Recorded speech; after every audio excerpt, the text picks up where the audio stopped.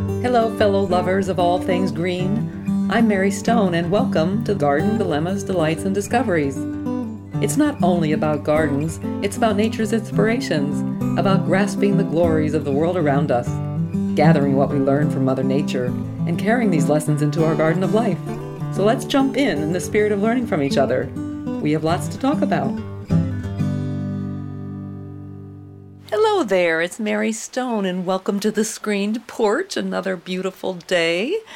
I have to say, I was out tending to a dear client's garden. It was rather laborious, and it was very steep terrain, so I am rather tired from the experience, but sitting comfortably now, and it's so nice to have you joining me.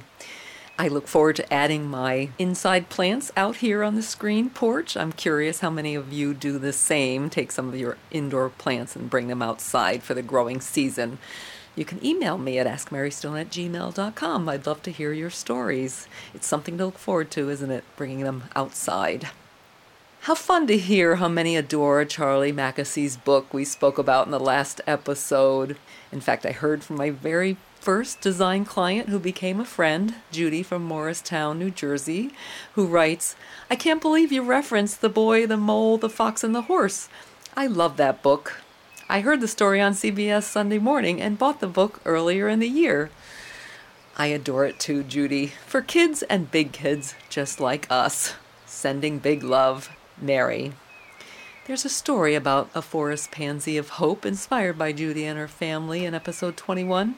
I invite you to tune into that. I think you will really find that story very, very, very heartwarming. A bit of news on my family of foxes, I have to say. One of the pups was snagged by a hawk. We found evidence of feathers in the den. It made our hearts heavy. But the other two are being well protected by their mama. And Kurt saw the papa fox coming by.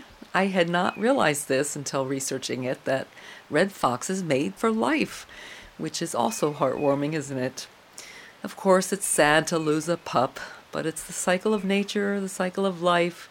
Perhaps the hawk has mouths to feed too, Kurt said. Yes, indeed, the cycle of life. So today we're going to talk about the mysteries of trees that revert. Specifically a weeping cherry that sprouted a funky haircut. But reversions happen with many plants.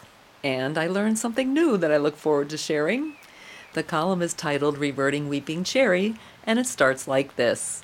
Hello, fellow listeners and readers. What's this about trees reverting back to their roots? Marcia from Columbia, New Jersey sent a photo of her pink flowering weeping cherry. There are 2 large branches with pure white blossoms. The tree looked like it had a spiky haircut, as the white branches are sticking up while the rest of the tree is gracefully weeping.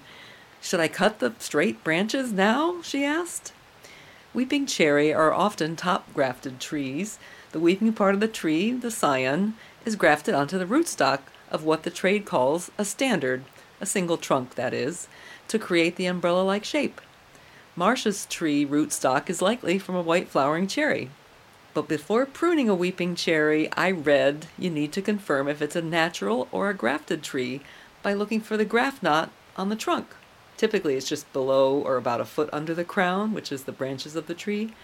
But I thought all weeping cherries were grafted, so I was totally stumped by this. So on with the research cap.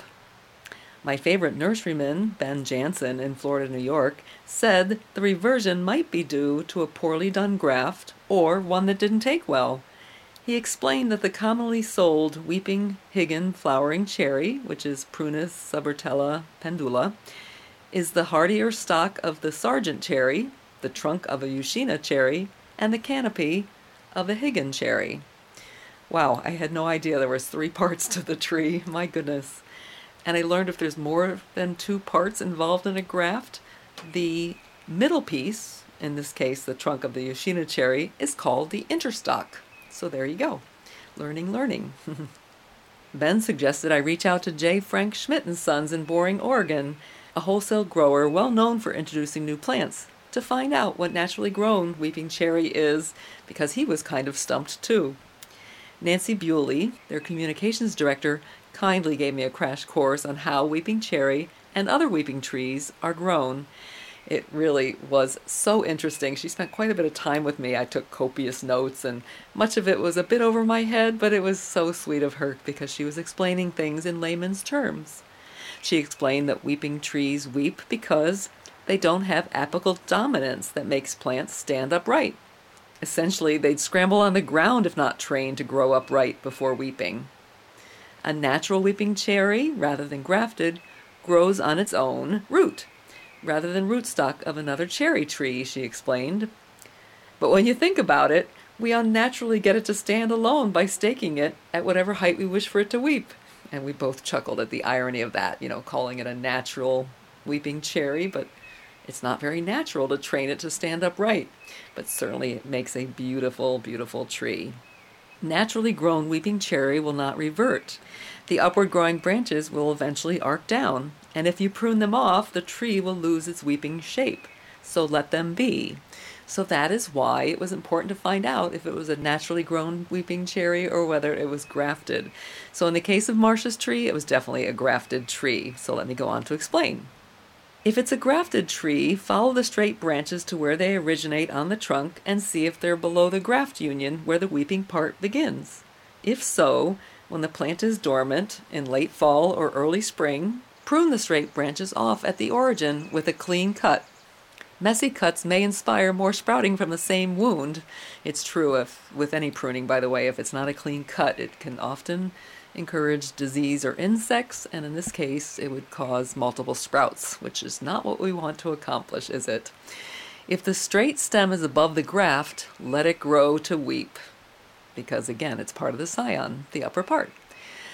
Because a newly reverted branch or stem tends to grow faster than the weeping ones, it's best to keep up with it rather than wait too long. Because if you wait too long, you're going to be cutting out a huge part of the tree and causing a gap, which is disfiguring, and it would take years to fill in. Regarding the length of the canopy, and this is a bit of a pet peeve of mine, although deer often have an influence on this, please do not cut your weeping cherry stems any more than 6 inches off the ground, because if you severely shorten them, it can actually weaken the grafted part and encourage the rootstock to dominate. Although I can't really blame the tree, there's something comforting about returning to your roots. Garden Dilemmas? AskMaryStone.com. So there you go. I didn't have any idea that there were ungrafted weeping cherries, and it was fascinating to learn from Nancy, who was so kind and generous. Anyway, thanks so much for joining me on the Screen Porch. I always look forward to it. I hope you enjoyed it. And if you have, please share the podcast with your friends so more can join us in the Garden of Life. Thanks so much. See you next time. You can follow Garden Dilemmas on Facebook or online at gardendilemmas.com and on Instagram at #MaryElaineStone. Garden Dilemmas, Delights, and Discoveries is produced by Alex Bartling. Thanks for coming by. I look forward to chatting again from my screen porch. And always remember to embrace the unexpected in this garden of life. Have a great day.